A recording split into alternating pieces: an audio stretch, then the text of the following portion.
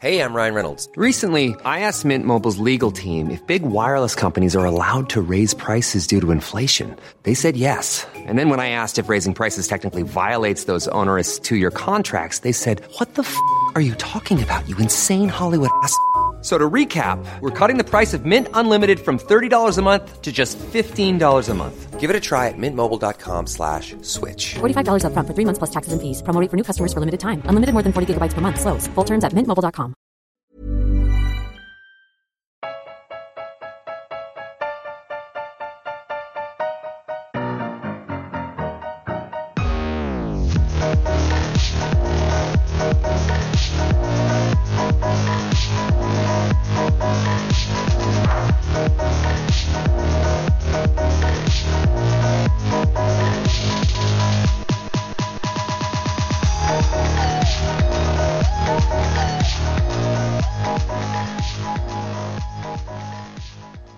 Welcome to this week's Failed Critics podcast. I'm Steve Norman, joined this week by Callum Petch. Hello.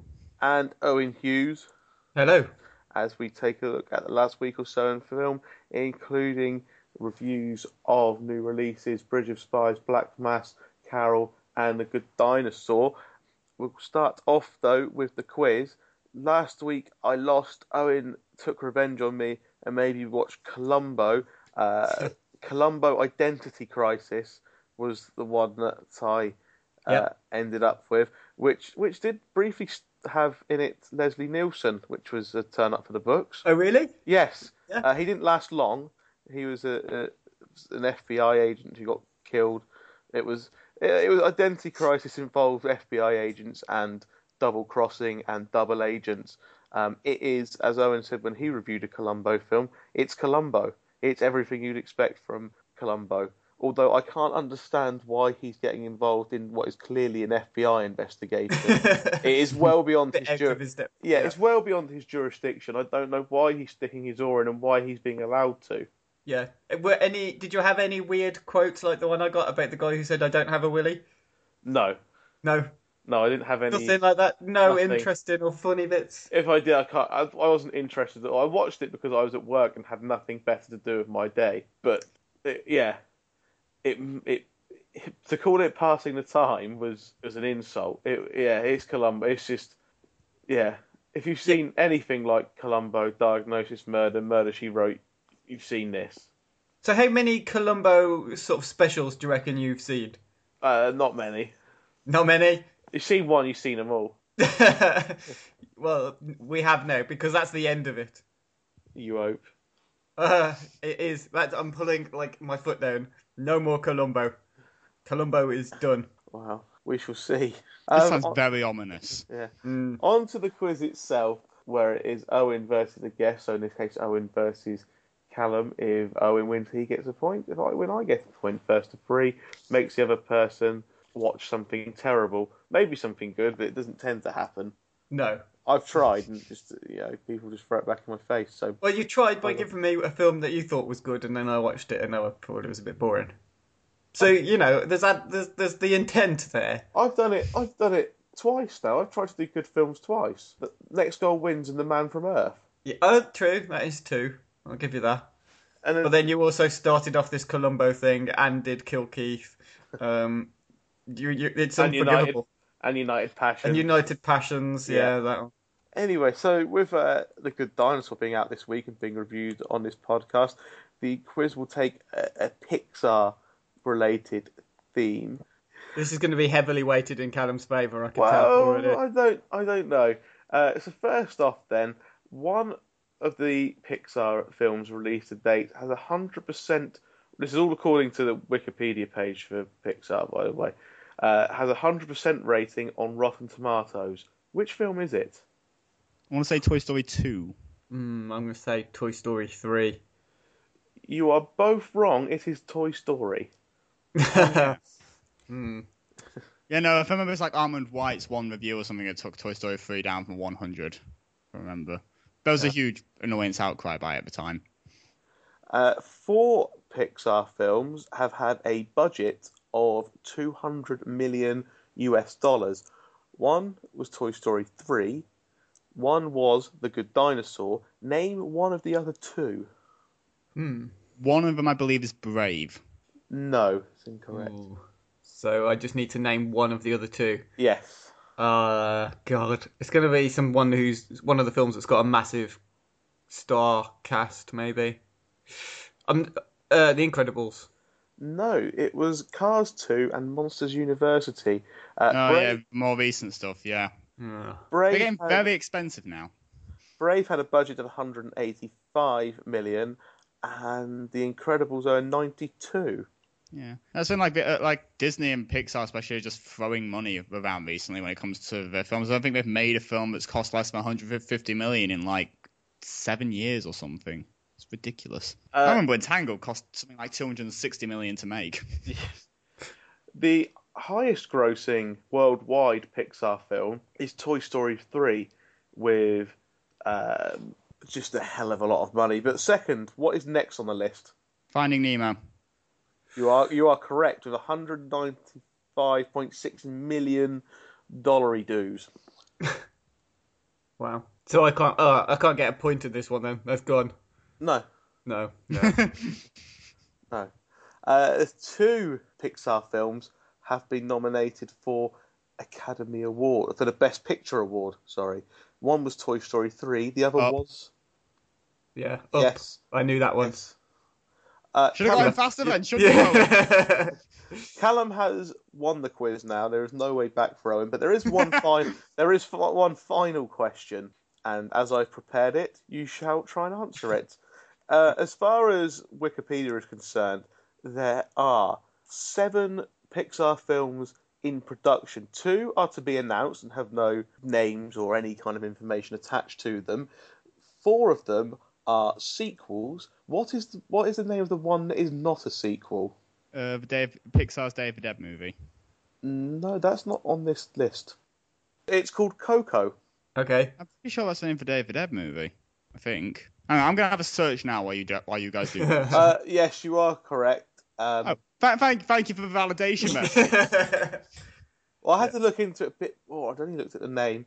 So, yeah, the other films in production are Finding Dory, which is obviously out very soon, Cars 3, Toy Story 4, and The Incredibles 2. What was your tiebreaker question? I didn't have one. I knew I wouldn't need one. Yeah, that probably was the tiebreaker. No, I would have found one based on the box office numbers or something. It would have been fine. So you come at me about not being prepared with a tiebreaker, and there you are, winging it on the quiz. Well, it worked out fine, didn't it? For Callum. Anyway. Yes, anyway, on to the news and failed critics-related news. Owen. Yeah, we have our first spin-off podcast that we've been trying to sort of think about what we're going to do for it for about a year, I think, when you and I first talked about it. And in the end, it kind of landed on our lap because Paul Field, who's been on the podcast a few times, and James Mullinger, who is an stand-up comedian. Actual professional comedian and actor. Yeah. Actual professional human being. Has won awards, been nominated for awards, makes his money touring as a stand-up comedian. Yeah, him. He is now doing a podcast called Underground Nights with Paul. So they're going to look at kind of cult movies, sort of independent stuff that we may have missed on this main podcast when we do Hunger Games specials, as they seem to like to take the piss out of. But, you know, the recent episode, the first episode, is really good. I was really surprised that that they actually put together something that was so good for the first go. You know, it was very impressive. So, well, kudos to them. I can see from Paul's hosting style, he's obviously been listening to me quite a lot. He's learned a lot, hasn't he? Yeah. Got all the lessons down about how not to do it. No, he didn't. But he and Mullinger both interviewed a director, Lowell Dean, who is a Canadian film director and made Wolf Cop quite recently. And there's a bit of exclusive info about Wolf Cop 2 on there, and to be honest, Lowell Dean just seems like a really nice guy as well. So it's worth a listen. It's on our website. Just go to failedcritics.com and there it'll be on the front page.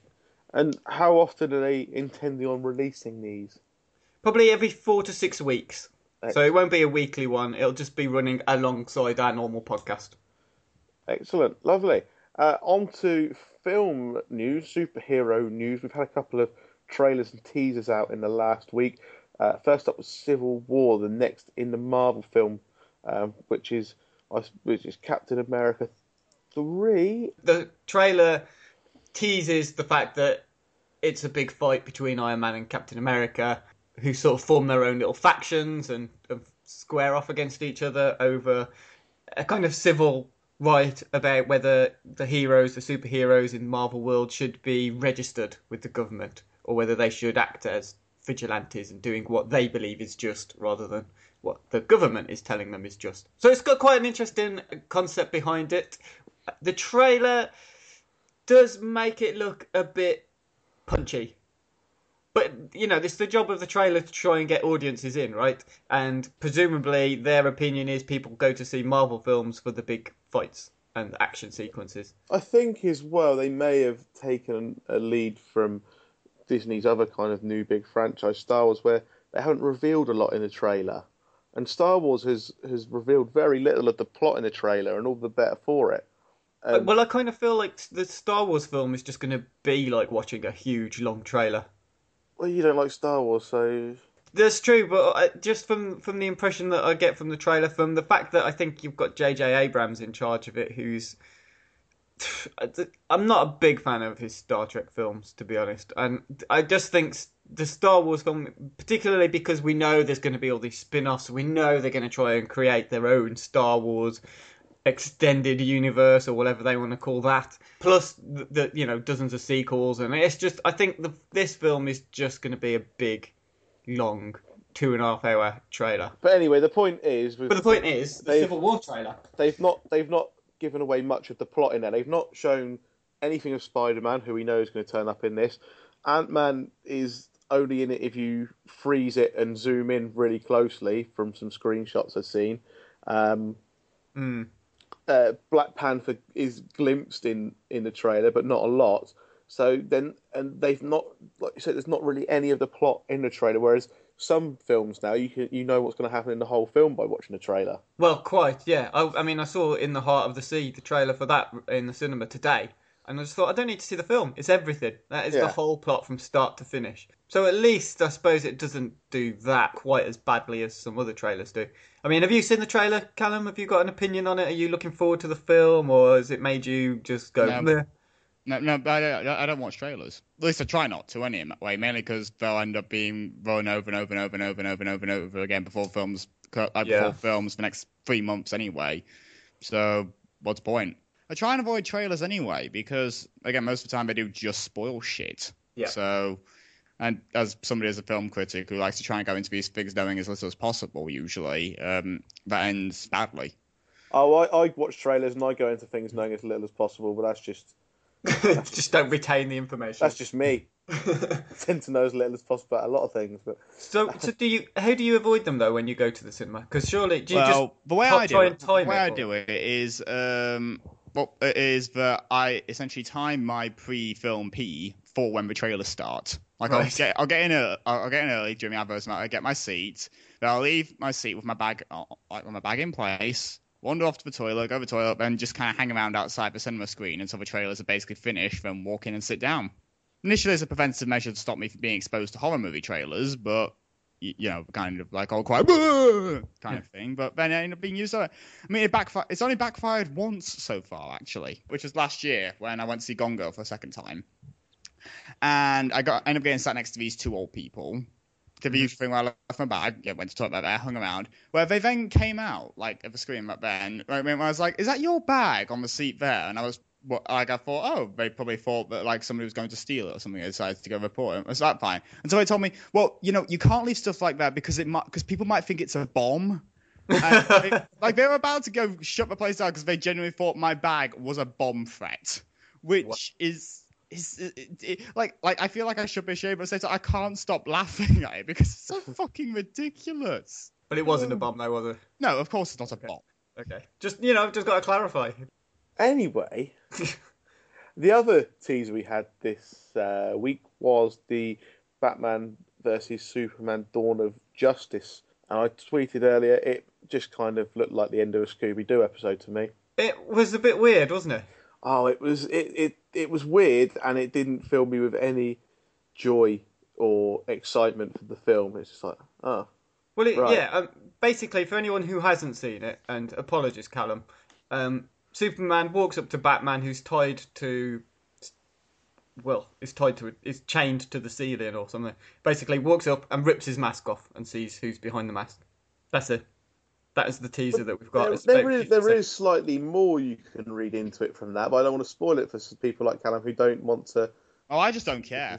Oh, right. All right, fine then. Fine. I don't give a shit about DC. Spoil the teaser away then. So, like, Batman's in this kind of pit thing underground, and Superman comes down and he walks along this passage in this pit. But either side of Superman are men with guns. So basically, it's trying to say that Superman in this battle is the government's puppet, I think. That he's either influenced or blackmailed to, or, you know, we don't really fully know what Lex Luthor's part in this film is going to be yet. So, no, you know. But it doesn't. There's something not. It's not what Superman would do, is it? He's not a gun person. Well, also, hasn't he got X-ray vision? So why does he need to take his mask off? I don't know. I didn't know it. But yeah, the whole mask taking off thing was just a bit Scooby-Doo, wasn't it? Who is the bad? Who is the ghost? Oh, it's Bruce Wayne. And the way it comes off as well. Yeah. It's just like a big floppy rubber, Scooby-Doo type mask, and revealing the carnival owner underneath, you know. Yeah. But the other thing is it shows that he can move his head whilst he's wearing the mask, because he looks around and stuff. Whereas people were saying, how are they going to do that now after he's gone back to the whole sort of mask with the neck thing, like in the old Tim Burton films, you know, when he couldn't move his head, and then they got around that in the Nolan films by making it just like a helmet type thing. It speaks a lot about this film when the thing we're talking about the most is if he can move his head in his helmet. Yeah, that's true. We're not talking about, where's Spider-Man, or where's Ant-Man, or I wonder whose side who's on. Wonder Woman. Yeah, it's. Why can he move his head? I suppose he can move his head. He can move his head. He's not got a helmet on that restricts the head movement, which is probably quite a disadvantage for a vigilante. Yeah.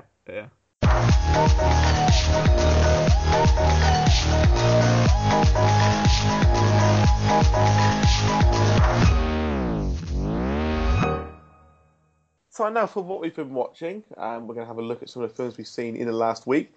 Callum, why don't you start us off in this part? Yeah. I am going to talk about the fact that I finally started Star Trek this past week. Well, not exactly this past week, but some point in the last few days kind of thing. Like, after years and years of being surrounded by internet friends who all seem to be desperate into Star Trek, I've decided to finally just bite the bullet with what very little free time I actually have and discover what the fuss is about. And so I started with the first Star Trek movie. So immediately I've started doing things wrong, apparently. So wait, this is your intro to the whole world of Star Trek, not just the movies? Yeah. Wow. Yeah, that's it. I had a friend who was giving me advice, and at the time he said just start off the movies but then immediately everybody shouted me if it was wrong, and then apparently I have to watch some episodes before I do Wrath of Khan, so I've now got a list of 10. Now I've got a list of 10 episodes from the original series that are apparently actually worth watching, because apparently most of it's garbage.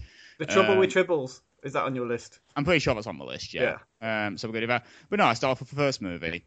And not the shortened down director's cut either, the 2 hours and 12 minutes theatrical version, which is long. Extra footage. It's a very, very long movie. Extra footage of the outside of the Enterprise for all the Star Trek nerds. Wow. That's not the one bit that's the one bit I understand. Like, so I understand at the time, it's been years since Star Trek was seen on TV. It's a big cinematic reintroduction. Why not just, indulge the fans for several minutes and let that amazing, I think it's Jerry Goldsmith score do, all the hard work there. Like, the problem is just the fact that the rest of the movie is it's paced like one of my visits to the toilet. Like there's this excited spurt of activity at the beginning, then a long period where absolutely nothing happens, and your attention and enthusiasm wanes. Then by the time all the action happens at the end, you basically just don't give a shit anymore and want to get off the pot. What kind of bowel movements are you having? Old man bowel movements, Steve. That's what I have. It's a shame, really, but because. However, there's enough in there though for me to understand why people love Star Trek, and to see where it's going to become in future. Like the production design, even if it spends way too much of the movie just staring at production designs instead of doing anything, is gorgeous. I love the designs of the ships and the way that it envisions the future and all that, and the outfits and that there. That's all lovely. The final half hour of the film is great. See, when actual plot and stuff happens, when it has to, when it starts going about ethics and AI life and all that kind of stuff. That's fair. And it's overall optimistic, futurist tone near the end of that is also something I can really dig. And the performances are pretty good as well. Essentially, I can see where I know in the future Star Trek will probably fully hook me. But obviously, the issue is the fact that this is clearly a 1 hour TV pilot stretched out to 2 hours and 12 minutes for literally no good reason. And it's long. So very, very long. I look forward to coming back on this podcast about 7 weeks' time and telling you that I've made absolutely no forward momentum because I'm too busy to watch any Star Trek. Yeah.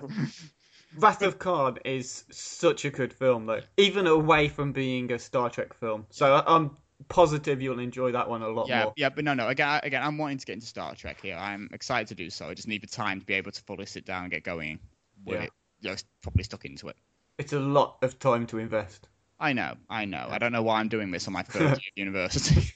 Okay, Owen, what have you seen? Well, so in that news item at the beginning, and we mentioned Underground Nights and James Mullinger in particular, he's had a film made about his life, or a part of his life when he was a journalist, and then his transition from doing that whilst at the same time doing really crappy stand-up gigs with one person in the audience in pubs all around the country, to where he kind of got to the point where he could give up doing the day job and become a comedian.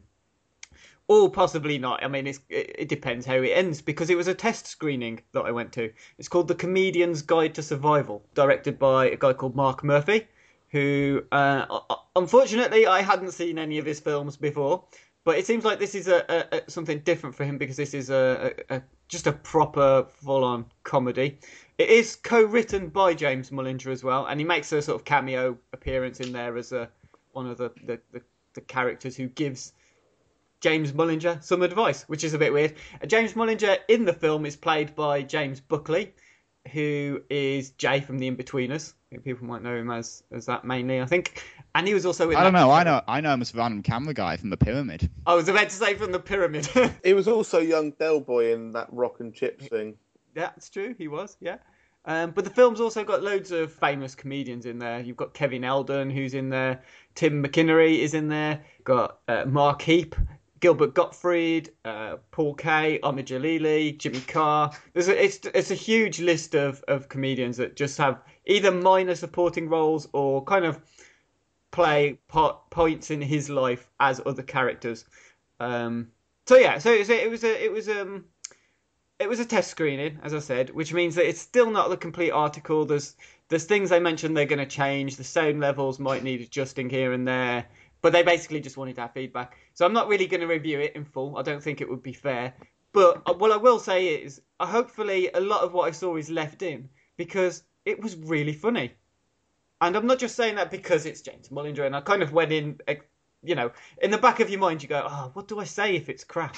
What do I just pretend like I didn't see it if it's actually no good? But it was genuinely very funny. A lot of the humour in it is perhaps a bit more clever than you also might expect from something like this, a sort of independent British comedy. But it was great. I really enjoyed it. And Paul and Carol, who I went to see it with as well, we all kind of had the same opinion. The crowd seemed to get on with it as well. It's actually due out for release in 2016, but I'm not sure if they've got a specific date put out for it yet.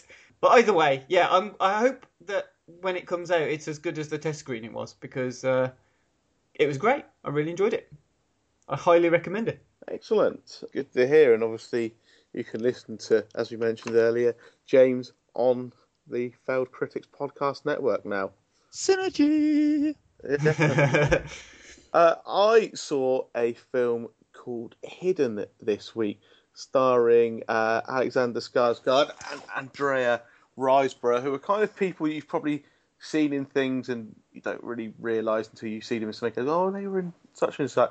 It is a film, kind of one of these post-apocalyptic, end-of-the-world kind of films about a family, the dad, Ray, played by Alexander Skarsgård, Claire, the mother, played by Andrea Riseborough, and their daughter, Zoe, who have managed to hide away in a fallout shelter to hide from what it is outside. I think the film starts well and creates a kind of dark, dreary atmosphere with a sense of foreboding as to what's outside and to their situation. They've obviously got no contact with the outside world. Don't know of anyone from outside. They're hidden. It's just the three of them. You get the sense that eventually their resources will run out, although they're quite well stocked for now.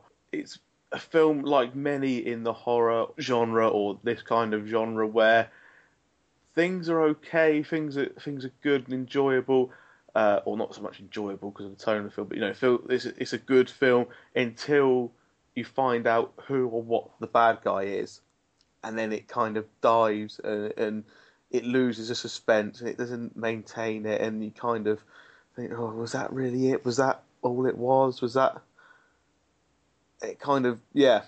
I think I was listening to one of the Diamond and Human pitch podcasts the other week, which was horror, and I think it was James on there who was saying that he likes the idea of these type of films more than he does the actual execution of these films he set themselves. I think that's the way I'm starting to get with films like this. I mean, the performances are good from the three, the mum, dad, and the daughter. They're very good. They help, especially in the early film, pick up on the tone and the feeling of their predicament. But I just think this the second half, or perhaps last third of the film, can't save it. It just loses something for me once I know what's actually going on.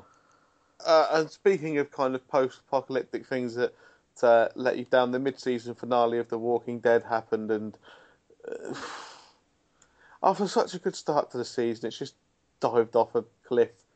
I didn't think it started well. I thought the first 3 episodes were really good, and then it kind of tied a couple of bricks round its legs and jumped into a river. I mean, the opening scene of the last episode looked to me like a special effect out of Thunderbirds or something like that. There was one episode that was really good in this season, which was the British fella, the black British guy. Morgan. That's the character. Morgan. Lenny James. Yeah. His, the episode that was centered solely around him and his past was fantastic. Yeah. That was perhaps one of the best episodes of The Walking Dead that there has been. But then it just gets surrounded with a lot of dross, unfortunately. Although I did like the episode with Daryl as well, when he was in the woods. Was good. He's more or less all that's keeping me interested. Yeah, because at the minute it's stagnating somewhat. And I know a character that's coming up from what they've done in the whatever. So, Yeah. I think. Have you tried Z Nation yet, Owen? I still haven't tried Z. This is the one that's made by the Asylum, right? Yes, please try it. If anything, if you've got time over the weekend, please watch a couple of episodes and let me know what you think next week. Is it on? It's on Amazon, isn't it? It might well be. It's on. I mean, if you've got Sky, it's on Sci-Fi, so it's probably on demand or something there. Okay. But Z Nation. I know how much you like zombies. I know how much. I think you'll love this. It's ridiculous.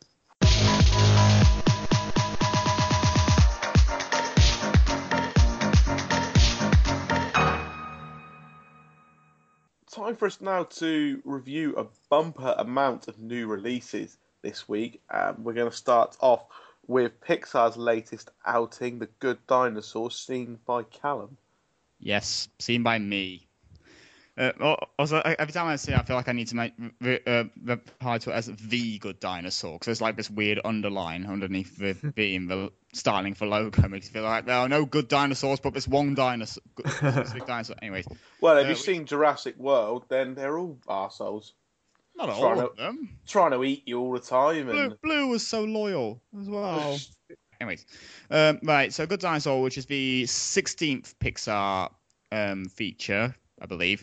Released about 3 days after Toy Story's 20th anniversary as well. I just felt like dropping that interesting fact on you all, assuming you actually find it interesting. You don't have to, don't worry. Directed by Peter Sohn, who took over from Bob Gunderson after Bob Peterson, who was removed from the project because The Good Dinosaur has been a very troubled production. As you might have heard over time. When you say removed from the project, I just envisage him like being dragged kicking and screaming from the studios. Allegedly, it was actually quite amicable, and he's fine with it. But yeah, whenever you do have words removed, I do just imagine like they're busy on the boards. It's just like security guards just coming on, going like, "No, I'm going to continue making this movie." Anyways, and also as I mentioned before I actually saw this movie, I heard nothing about it. Like I heard and knew nothing about it, which was, as I mentioned on last week's podcast here, was really worrying for me because it wasn't by choice, like with Inside Out, when I basically knew nothing going into it right there. Like in this case, I just genuinely knew nothing, which worried me. So, anyways, the film takes place in an alternate universe where the meteorite that destroyed the dinosaurs, like wiped them out completely extinct, never actually hit Earth. Like it missed it by miles, and so evolution has continued. The world has continued to evolve, but dinosaurs still exist. So you've got dinosaurs and humans living side by side. The humans are the kind of like rabid, barely intelligent mammals more than actual recognizable humans, and the dinosaurs have matured and evolved to such an extent that they can build houses and grow plants on farms and speak perfect English, that kind of thing. So when we join the film follows Arlo, played by Raymond Ochoa, who is the youngest of 3 children in his Apatosaurus family, who just wants to earn the approval of his loving father, Henry, played by Jeffrey Wright. But he's not so good because, unlike his elder sister and brother, he's very clumsy and he's constantly scared and he's basically not fit to continue to survive in the world. Although he's trying his hardest. Unfortunately, circumstances conspire to remove the father from his life, and to further rub salt into the wound, one day he is accidentally swept downstream by a violent river and separated from his family, like lost in the wilderness. And so now he has to travel back home to get back to his family, accompanied on the journey by a young human boy called Spot, who's given the name Spot, who Arlo first encounters in the beginning of the movie as somebody who's trying to steal his family's food, but he doesn't. But despite being a critter who has been ordered to kill, he doesn't kill. Like he can't bring himself to do it. And the two form a sort of bond essentially out there as they travel across country, and that's basically it. Like compared to films like like Inside Out or WALL-E or even Up. This is incredibly simple. Like the movie is basically just what I described there. It's 2 people, one a dinosaur, one a human boy, just wandering back home. And that's the reason why the film works, because it does work, like spoiling my eventual reveal of thoughts about that, but this is actually a really great movie that I really enjoyed, is because it's simultaneously Pixar's simplest and also their most weird and audacious movie to date. Specifically, like the film doesn't start off like it's going to be particularly good. Like its first half hour is incredibly rocky because it basically looks like it's going to be set up to be your standard, like a Pixar film by numbers. Father issues, so we got families, comedy. Large, broad helpings of comedy with bits of drama, with one moment of drama sprinkled about in here. But then the further on it gets, and after it gets out of that first half hour, and it does just turn into Spot and Arlo wandering the Earth, like to get back home, The Good Dinosaur kind of changes. Essentially, mainly because, in contrast to every other Pixar film so far, The Good Dinosaur is actually just a straight drama. Like it does have one or two moments of comedy, but the comedy is very rare. Most of the film is being played as a straightforward drama. Like if you ever seen a Pixar film beforehand, you'll know that those films are first and foremost comedies. They're films that make you laugh, and then occasionally have moments of hard-hitting drama. Like even WALL-E, which is probably the closest on flipping the scale there, is still primarily a comedy with a lot of drama in there. But for the first time, it's actually a straightforward drama. And so essentially, like, because the film doesn't try and force itself, most of the time anyway, like force itself to have moments of, like levity and that there, it's able to breathe more. It's able to try a lot more things. Again, because it's only these two characters, one of which can't even speak English, like Spot, because humans aren't that evolved yet to be able to speak English. He's basically like he can communicate in grunts and growls and barks and acts a lot like a dog, like walking around on all fours, able to sniff things out, scratching himself behind the ear. And so because there's not much room for dialogue, especially if you've seen all the character posters and that have been flying around, but each of those characters are actually in the movie for about 5 minutes tops, and we're going to come back to them in a minute here. For about like 75% of the film's runtime, it's just Arlo and Spot, or just Arlo on his own. And because of that, the dialogue doesn't end up taking precedence. In the end, most of the story is communicated through animation and facial expressions. And the animation, by the way, is gorgeous. Like, it's a technical marvel. I initially worried, like, from the one teaser trailer I'd seen, that the juxtaposition of photorealistic environments, where you can see every like speck of dust, every raindrop, every leaf, like beautiful work with lighting and mountains and all this wonderful stuff with purposely broadly cartoony designs for dinosaurs and animals wouldn't work. Like the juxtaposition would be too much and be dragged out. But instead it actually really does work. One, because again it's first off on the standard level, because again the environments look incredible. They really, really, really do. It's a technical marvel. And the characters, like again, the animators work so hard to work on facial expressions, on on eyes, on how certain smiles and how they move, weights, and how you can tell, like for example, there's problem that the pterodactyls are really not to be trusted purely just through seeing that their eyes are slightly bloodshot, like not for like obviously wild and crazed angst, but just like subtle details. But also it works because it really helps show you that the dinosaurs, despite still existing in this world, like having not been wiped out, that they still don't belong in this world. Because again, the evolution has gone on as normal. It's just that we now have dinosaurs here, but they still don't feel like out of place because the film's antagonist is nature. Like essentially it's a warning movie of crossing of Arlo trying to cross the world as the world tries to tear apart. Rainstorm, like with giant dust storms and rainstorms and floods, and how various people have been affected by the environment. That it's able to just prove that the dinosaurs, even though they still exist, they don't belong in this world. That they're supposed to feel out of place because they're not supposed to be here. Which is actually a wonderful little really clever thing. Characterization is not in the slightest bit deep at all. I should note, like these are like Arlo's entire again is basically of scared kid who wants to impress his father, and his thing is learning to overcome his fear. But the film also is still looking about fear. It's looking about again the evolutionary issues, about guilt, because Arlo because it's not explicitly stated, but Arlo definitely blames himself for the death of his father. You got that there, and also the film essentially turns into a Western. Like by the time, but like it's always there, in the sense of like drifters of two men just wandering, through the environment, through a harsh, unforgiving environment, seeing how times change and how it's affected certain people. By the time that cattle driving Tyrannosaurus Rexes have turned up, and they're trying to chase off a bunch of cattle rustling velociraptors, like with Sam Elliott as like the head of the T-Rexes and that there.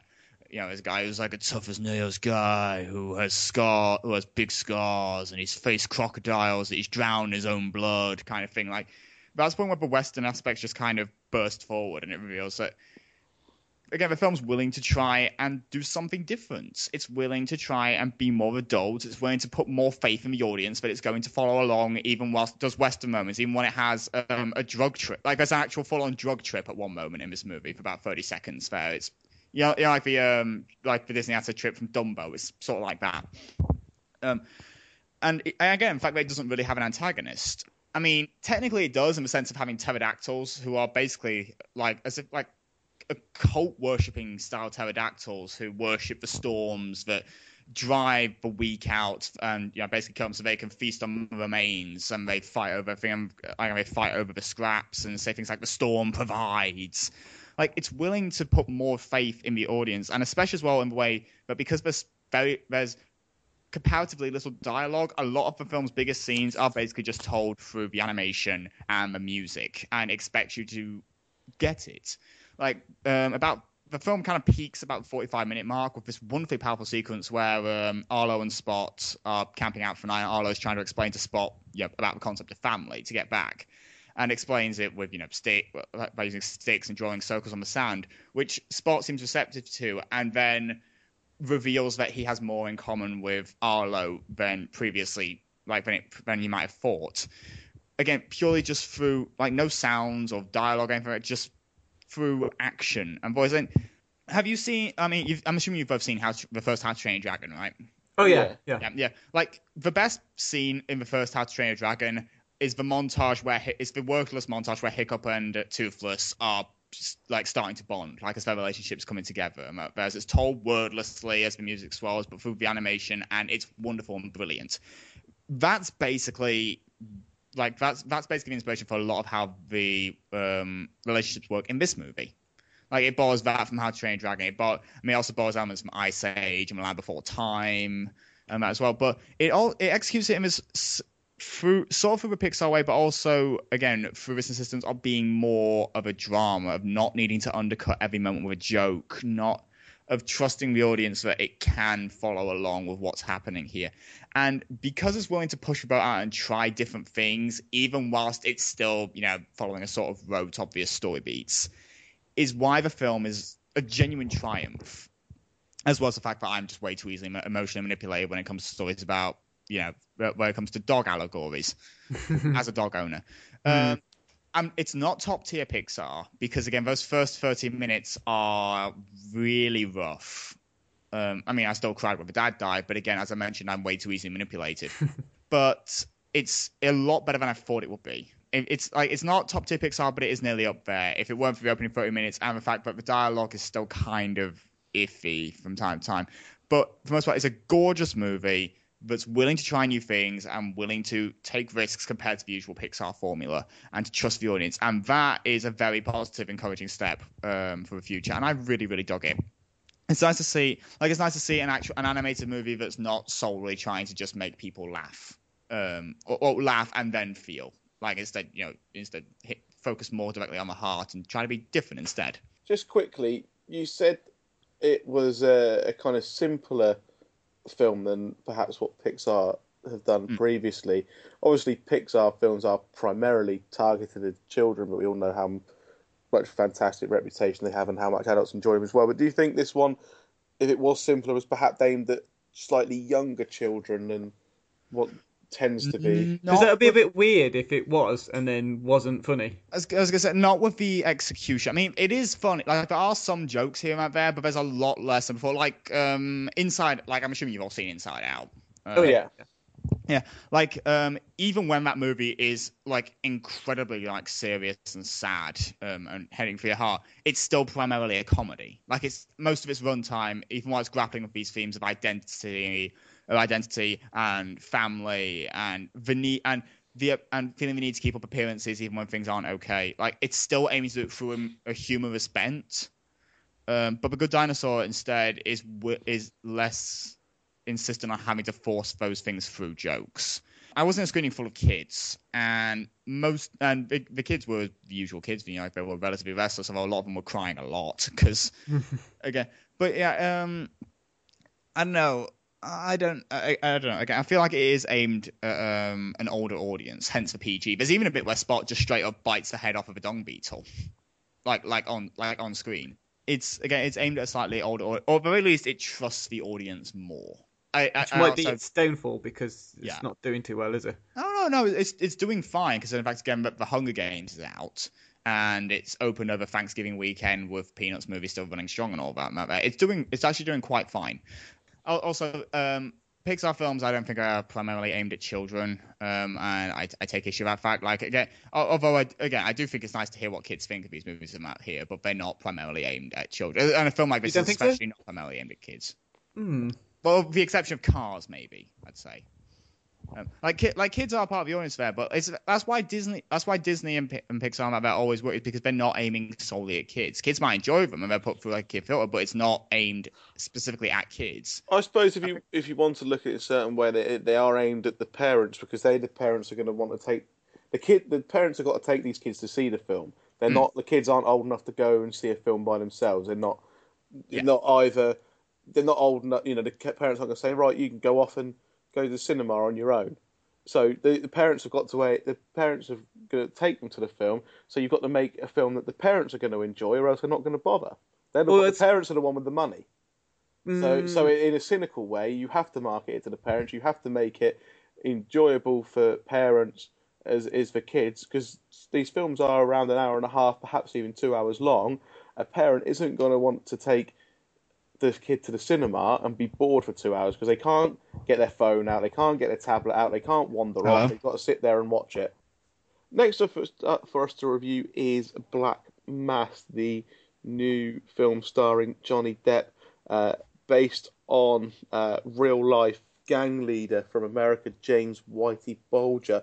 Both me and Callum have seen this one. Callum, what did you think? I think our opinions, from what I've heard you say about this before recording, I think our opinions are similar, although you probably disliked it more than I did.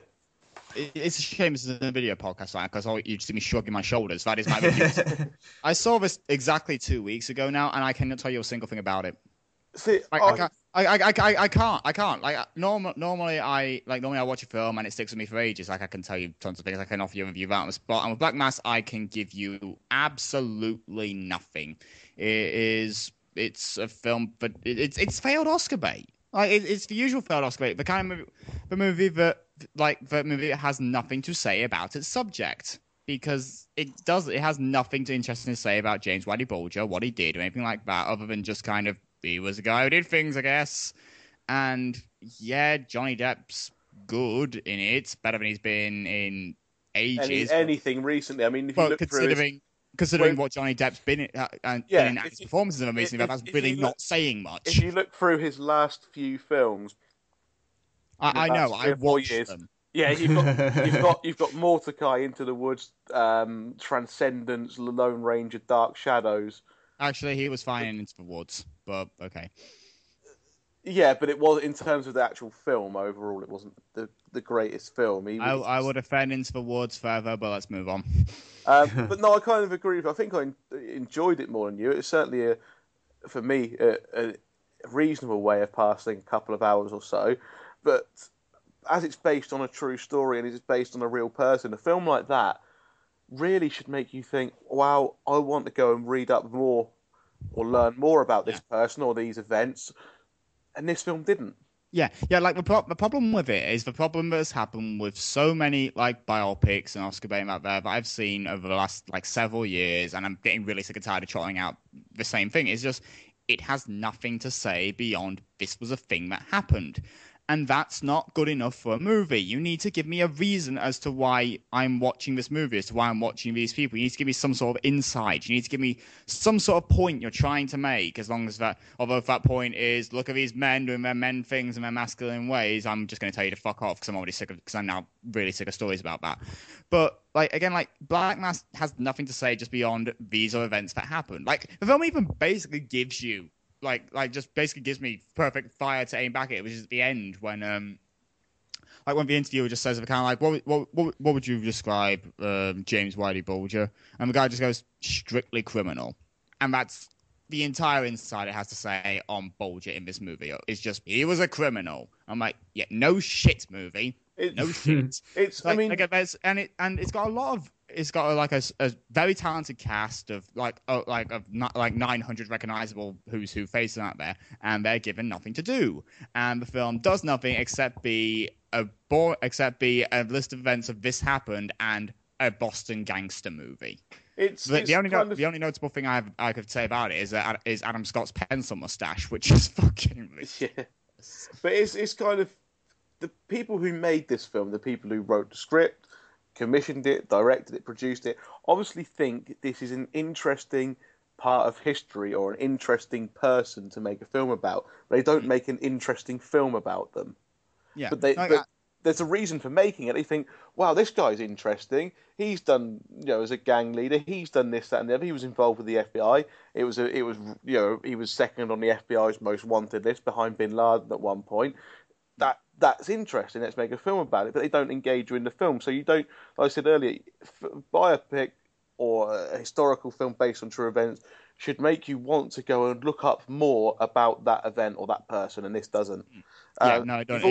It just sometimes these are a bunch of things that happen. And you've also got his brother, played by Benedict Cumberbatch, who's in the U.S. Senate, some senator who's not involved in the illegal activity at all. He's probably aware that his brother's doing it, but he's completely separate to it. It's a completely pointless subplot, and I suppose it is interesting the fact you've got this big-time gang leader whose brother is in the Senate. It's interesting in some ways. You think, so one brother's a gang leader, you wouldn't expect the other brother to be doing that kind of job, but it's completely pointless. It doesn't offer anything to the film. It's the same problem that Legend had. Like earlier I was this year. about to make the same. Yeah, it's that thing of having like 900 of clearly being a film that's been cut down like majorly to get it down to 2 hours, but at the same time still feels like it's not long enough because it has all these like 900 dead subplots that go nowhere and can't decide what it actually wants to do. So it just becomes a film about nothing.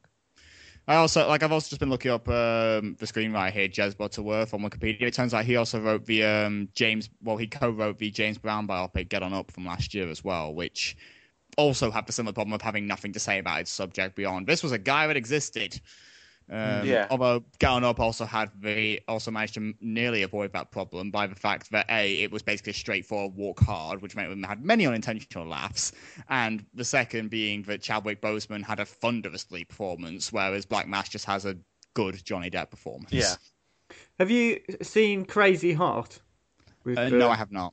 Okay, I haven't seen that. I know that it had a really sort of a lot of praise when it came out. It seemed to be received quite well, but that was also just a biopic. I wondered if it suffered from the same problem of not having much to say about its subject, or whether it was actually genuinely good. Because I liked Out of the Furnace by Scott Cooper. That I thought that was really good. It wasn't an exceptional film, but it was hinged on the performances. Really, Christian Bale was just superb through Out of the Furnace, and the story kind of engaged me, but it didn't feel like it had a lot to say either, but I still really liked it. I don't know. Brooker wrote our review for Black Mass when he went to the preview in October. I haven't seen it myself yet, but he seemed to love it. He seemed to be very impressed with it. I think he even called it the best crime film this year. Actually, I'm trying to think of other crime films that came out this year. And also it's been a miserable year for movies now I think about it. Maybe he's right, but only on a technicality. Next up then is Carol, which Callum's seen every new release this week. So, but he's the only one. All the new releases. Yes, but he's the only one who's seen Carol. Owen saw Carol this week. It was a different Carol. Yes, very good. Oh, yeah. Hey. Yeah. Also, Carol doesn't seem to be out everywhere anyway, does it? I don't think it was on at my local Cineplex. Definitely wasn't on in Didcut. Anyway, yeah. No, it was only in my cinema. Like I was completely amazed it actually turned up at my cinema, to be honest. So yeah. Anyways, Carol, which is the new film from director Todd Haynes, who's responsible for Safe, Far From Heaven, I'm Not There, lots of big weird movies. And here he is directing a relatively straightforward romantic drama based on the novel The Price of Salt by Patricia Highsmith, which was later renamed Carol, and stars Cate Blanchett as Carol Laird and Rooney Mara as Therese Bellavette, who are two women in the 1950s who meet and fall in love. sorry to spoil the surprise there. No, like Carol Aird is the older of the two. She's in the midst of a very, very, very messy divorce from her absolute bastard of a husband, Harge, played by Kyle Chandler. She loves her daughter. Like, she has a daughter who she loves, Vindy, who she loves dearly. Like, dearly, dearly loves her. And has had dalliances in the past with having sex with lesbianism. Or not so much dalliances, more fact that she's basically bisexual, but the film doesn't, state it explicitly. But there you go. So she's the older, she's more experienced, she's the wiser of the two. Therese is basically box fresh, like I read. So like she's 20, she's barely 20, she's discovering her sexuality for the first time. She has a boyfriend as the film starts, Richard, played by Jake Lacey. She's working in a department store, but she wants to become a photographer. And near enough Christmas in 1950s New York, the two first meet each other at that department store when Carol comes in trying to buy a present for her daughter, and begin a long, slow, and utterly beautiful courtship of one another, and showing how their relationship grows and what happens when the fact that this is 1950s America and their various baggage come home and ends up affecting the relationship. I really don't know how to transition here for a plot summary to anything else, primarily because this is basically perfect. Really? Perfect? That's a bold claim. As far as I can tell right now from sitting here, there is basically not one single thing about this movie that is anything less than great or undercooked or anything. It's basically perfect. You know when you're watching a film and you're engaged and you're interested and you're enjoying it, but you're not sure that you're hooked. Like you watch it and you start thinking and you're not sure you're hooked. But then one small scene or thing or something, not a big moment out there, but one small scene or thing happens, and you suddenly realize that you have been hooked this entire time and you are in for the long haul, and nothing that film does now is going to break that spell from you at all. Like you are in and you love this movie to death.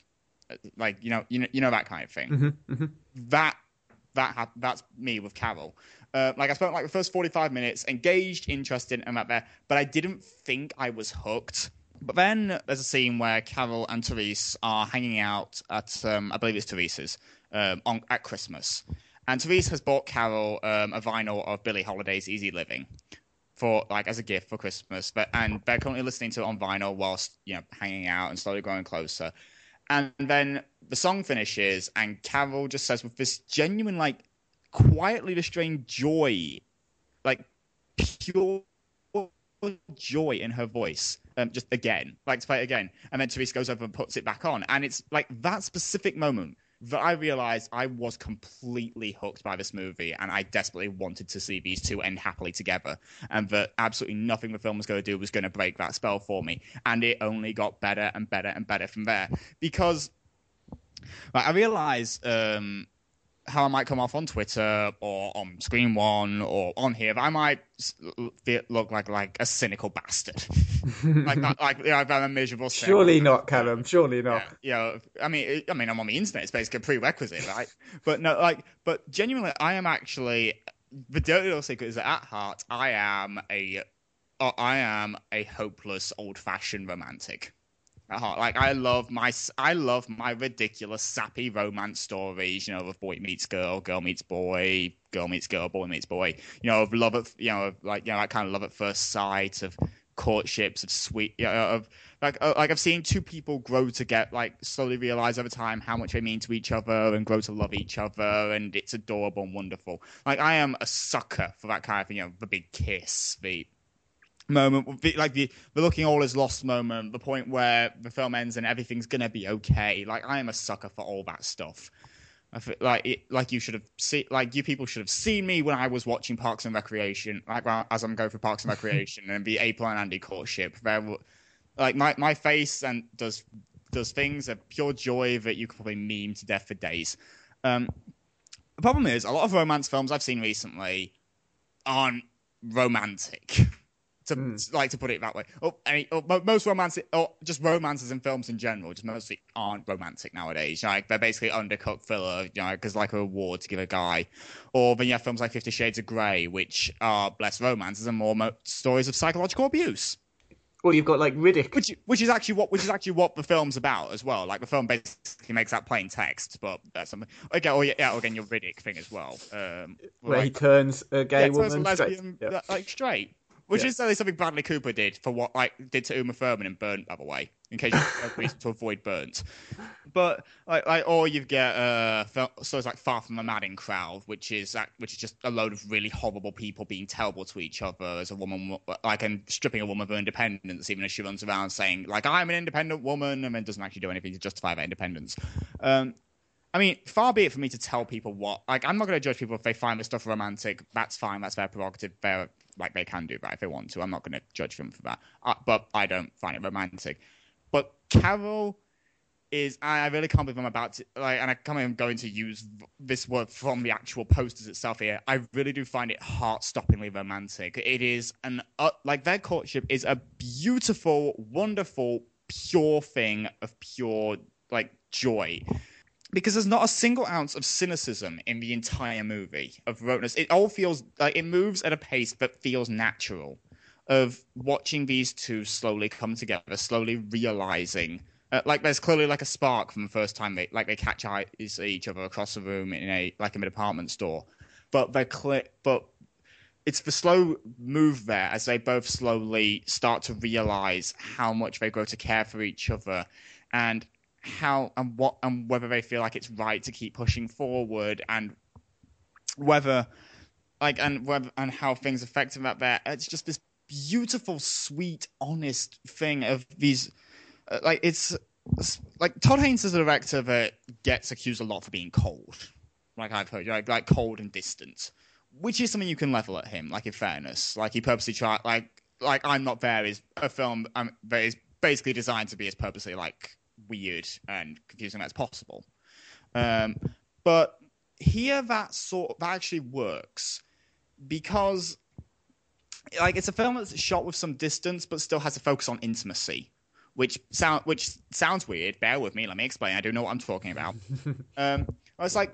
It's a film that has a lot of where touch and dialogue are out there, where intimacy is very important. But these are also two characters who are existing in a time where homosexuality is considered wrong at best, a psychological defect that you should be sent to a shrink to cure at worst. You could even say that is for most places today as well, even with the strides we've had forward.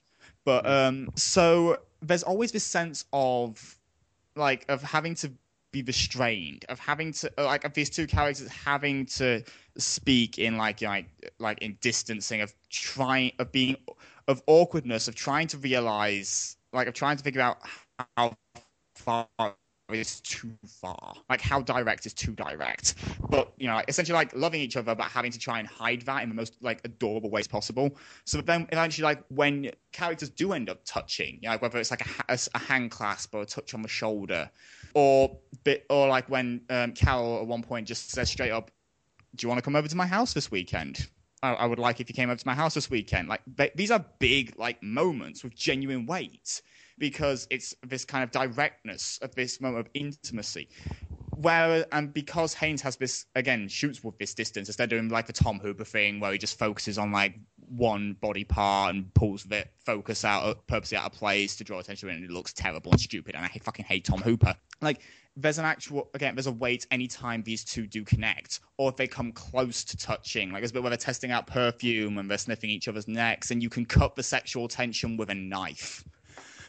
So then when they do start connecting and they do push forward and the sex scene does come, because there is a sex scene, steady on I know there'll be some terrible perverted people's minds that will just light up about idea. It's when it does come, it's the most beautiful thing possible, because they've put in the time and the effort to show how these two are naturally coming together, how they're working through their urges and their desires to rush forward but not being sure. So then when it does come for this wonderful moment of pure joy and release, that I am not kidding here, I am not exaggerating, I actually sat there in the cinema as it happened and I cried tears of joy, because it was beautiful. It was such a beautiful romantic moment. And then once I started crying, I basically didn't stop, because after that the film proceeds to put you through the emotional ringer, without ever getting miserable as well. a lot like stories about non-heterosexual romances are often played for tragedy. Like I think I find like it's played in that kind of sense of like it's building up to some sort of tragic ending, like Brokeback Mountain, for example. You know, the idea of like society is going to shun these people down. You just need to wait for the theatre works, but for waterworks. But even in its saddest moments, Carol never actually devolves into the realm of misery. It's always got this optimistic heart to it. It's always got this pure romantic heart, this somewhat old-fashioned sense that things will actually turn out okay in the end. And that is such a wonderful change to see, and it works so well. And I mean, obviously, and the film, I mean, like, Todd Haynes' direction is superb. The production design looks amazing. Like, this film looks incredible. But the film would not work without Cate Blanchett and Rooney Mara putting in two of the absolute best performances of the entire year. Blanchett's been getting all the big praise. Like she gets the showier role, basically. Like she gets, she's the elder statesman there. She gets the bigger subplot, like with her daughter and stuff like that. But Mara is actually the lightning rod that holds the film together. Because, again, she's having to navigate her character's naivete and her sexual awakening in these incredibly, like, in these really subtle and restrained ways through certain ways, like she carries herself or holds a certain facial expression.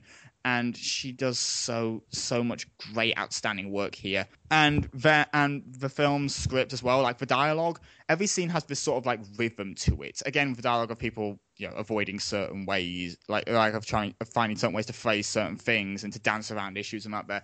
But there's comparatively little dialogue, but it's the way that it's delivered, like the way people say words, the speed, the rhythm, the enunciation, like that you can just tell as it drags out the tension, the awkwardness, in a way that still feels refined and classy, like in the realm of a period drama.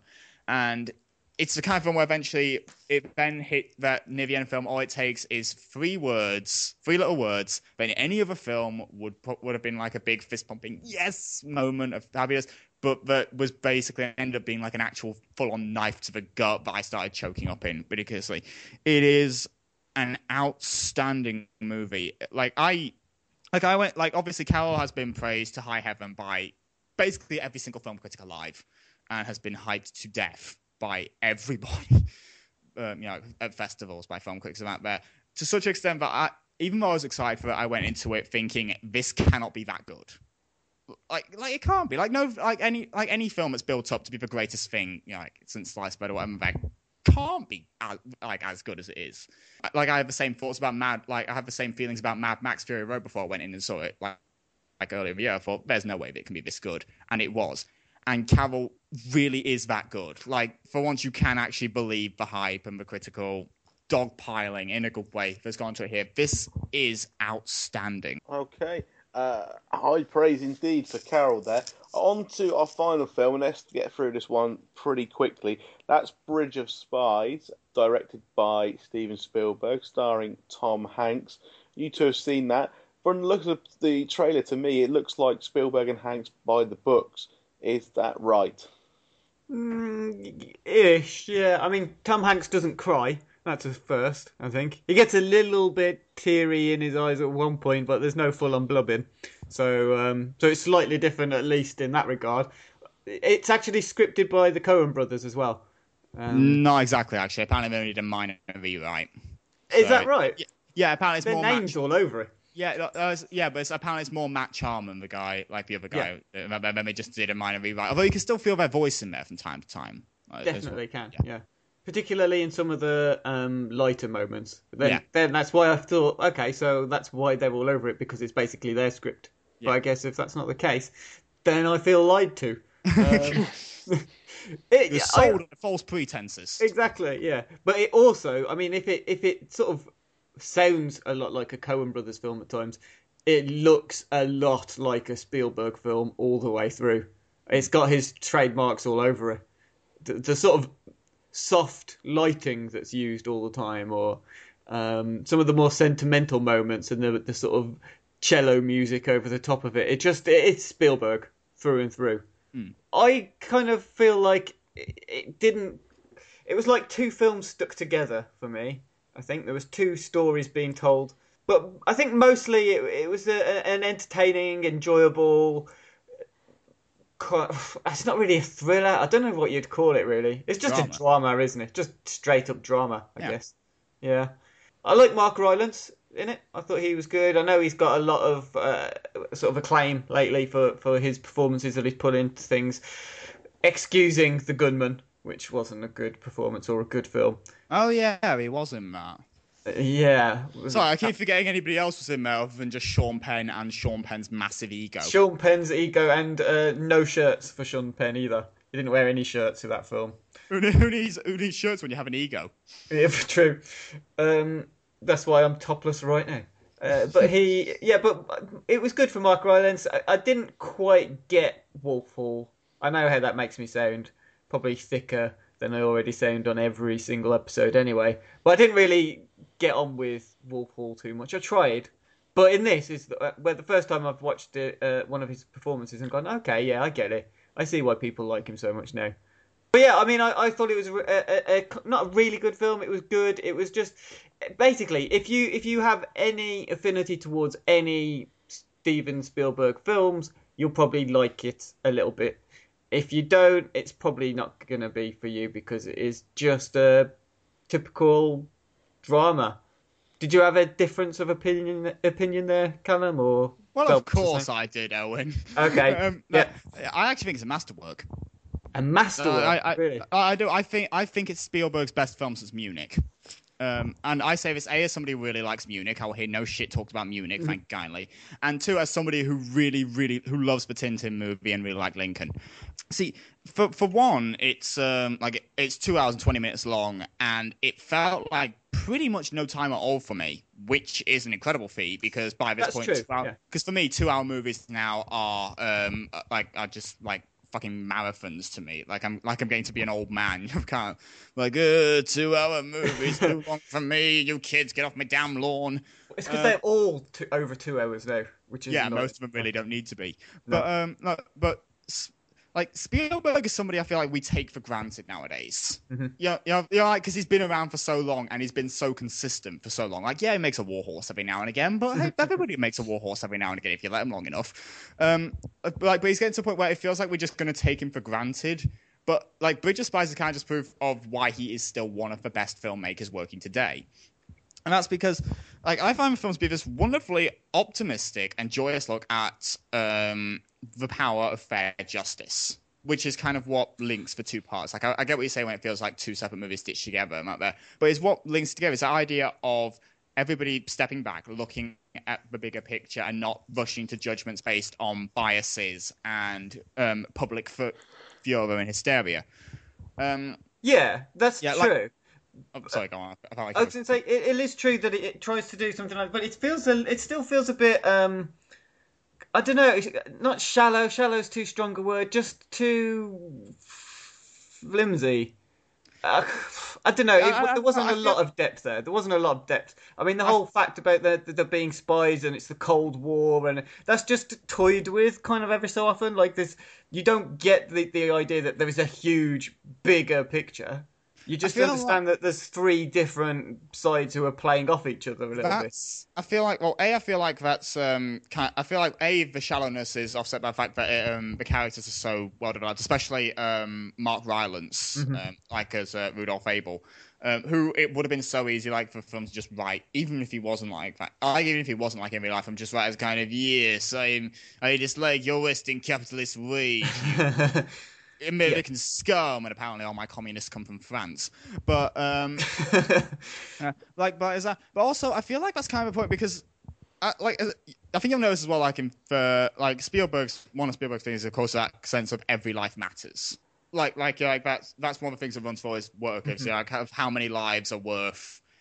Like how many lives are worth, paid back over the Munich bombings. How many lives are worth such stuff, and because it focuses on the few people involved in charge, it kind of just shows the personal cost of the Cold War, of how these are just people doing their jobs, as decided by their country in a war that as a history student here, so I feel somewhat qualified to say this, even if I'm probably wrong. It basically was just a series of just basically two giant superpowers waving their dicks at each other for 30 years for no particular fucking reason.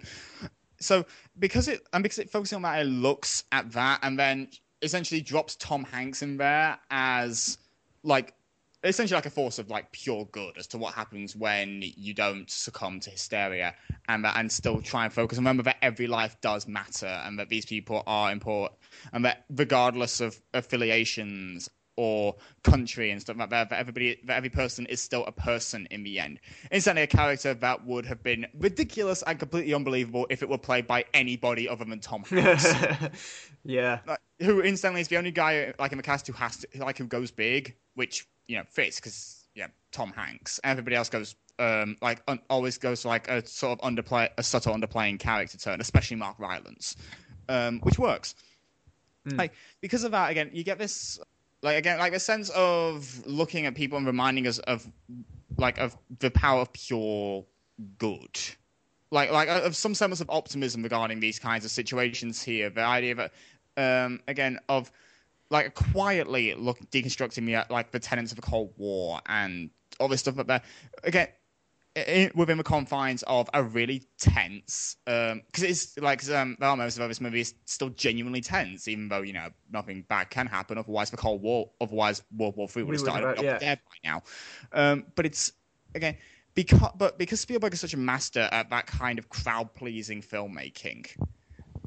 He's able to extract these wonderful tension while still looking at, again, the theme, using the Cold War as the backdrop for tales about the power of fair justice, which is still relevant today as well. It might be framed through, the tales of communist spies at that time as well, but you could also use it as an allegory for why, about especially black injustices in America right now. The way police treat black justice. If you like to, I'd like to look at it like that, but that's just me. And again, as I was watching the film and loving it, and even when Spielberg does his usual overly sappy moments near the end, with an ending that goes on a little bit too long, it's like he's earned it because he spent the rest of the movie, just essentially reaffirming why he is still one of the best filmmakers working today. How he can still just toss up wonderful crowd-pleasing movies just like it's no effort at all. When there's clearly so many moving parts and so much effort put in there, especially when he's handed a script as good as this one.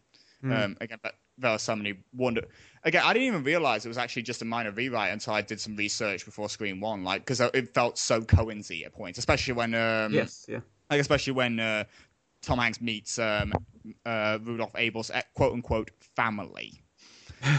Yeah, that was the point I was watching this, and I think that was the moment as well for me where I thought, yeah, this really is a Coen film, isn't it? Just with a Spielberg gloss on it. Yeah, but no, I think this is actually one of the best films I've seen this year. And it's going to be a real damn shame when Spielberg stops making movies. It really is. Okay, well, that is more or less all for this week's Failed Critics podcast. Just got the recommendations to go now. I'm going to go for, not a lot on telly this week, but if you go to Friday night on Film 4, or Friday afternoon on Film 4 at 5:10, it is the original Planet of the Apes. Which is genuinely a really good film. Yeah. I know we're talking about spoilers at the start of the podcast in trailers and stuff, and everybody knows what the twist is in Planet of the Apes. Yeah.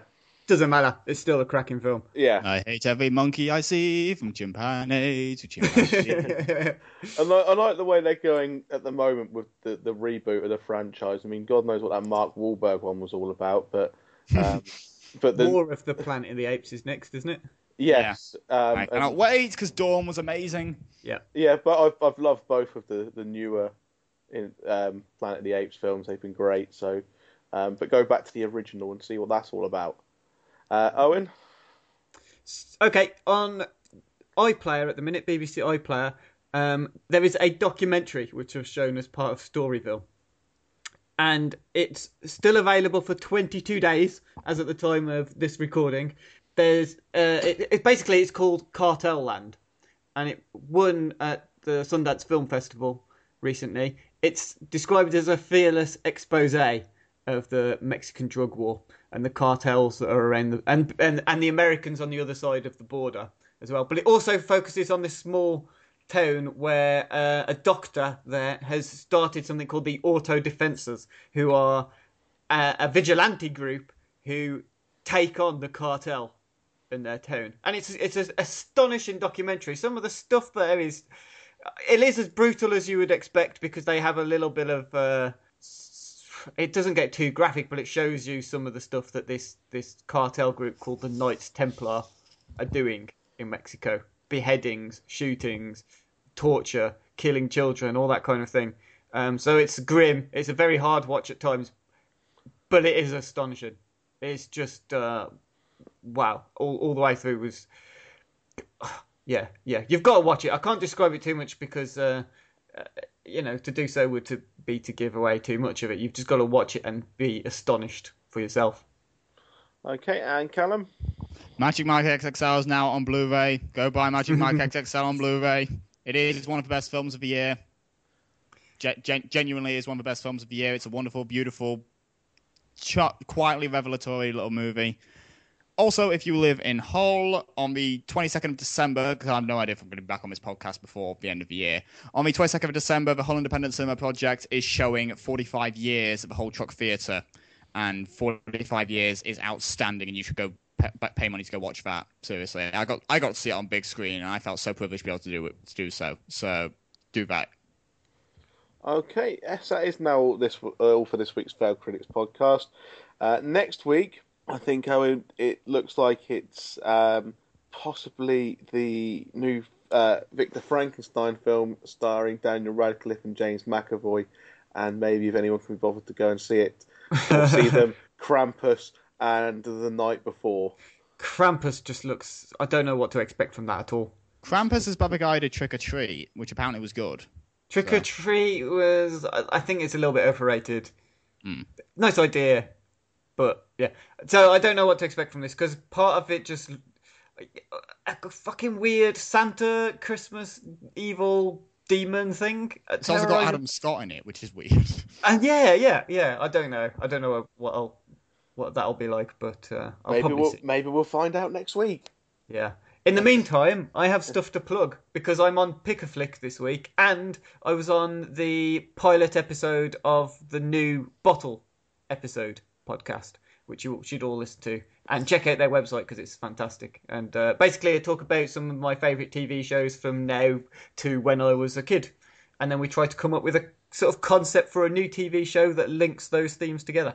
It was a really interesting idea. I really sort of recommend people give Matt Latham's website, the Bottle episode, a quick look-see. Okay. So thank you very much for listening, and join us again next week for more film-related nonsense.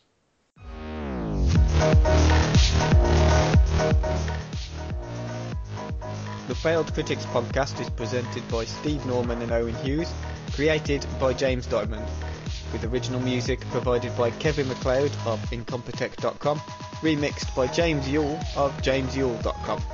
You can find us at FailedCritics.com, on Twitter at FailedCritics, and Facebook at Facebook.com/FailedCritics.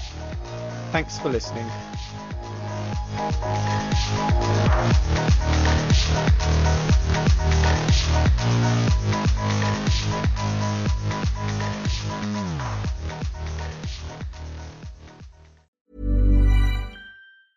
Even when we're on a budget, we still deserve nice things. Quince is a place to scoop up stunning high-end goods for 50 to 80% less than similar brands. They have buttery soft cashmere sweaters starting at $50, luxurious Italian leather bags, and so much more. Plus, Quince only works with factories that use safe, ethical, and responsible manufacturing. Get the high-end goods you'll love without the high price tag with Quince.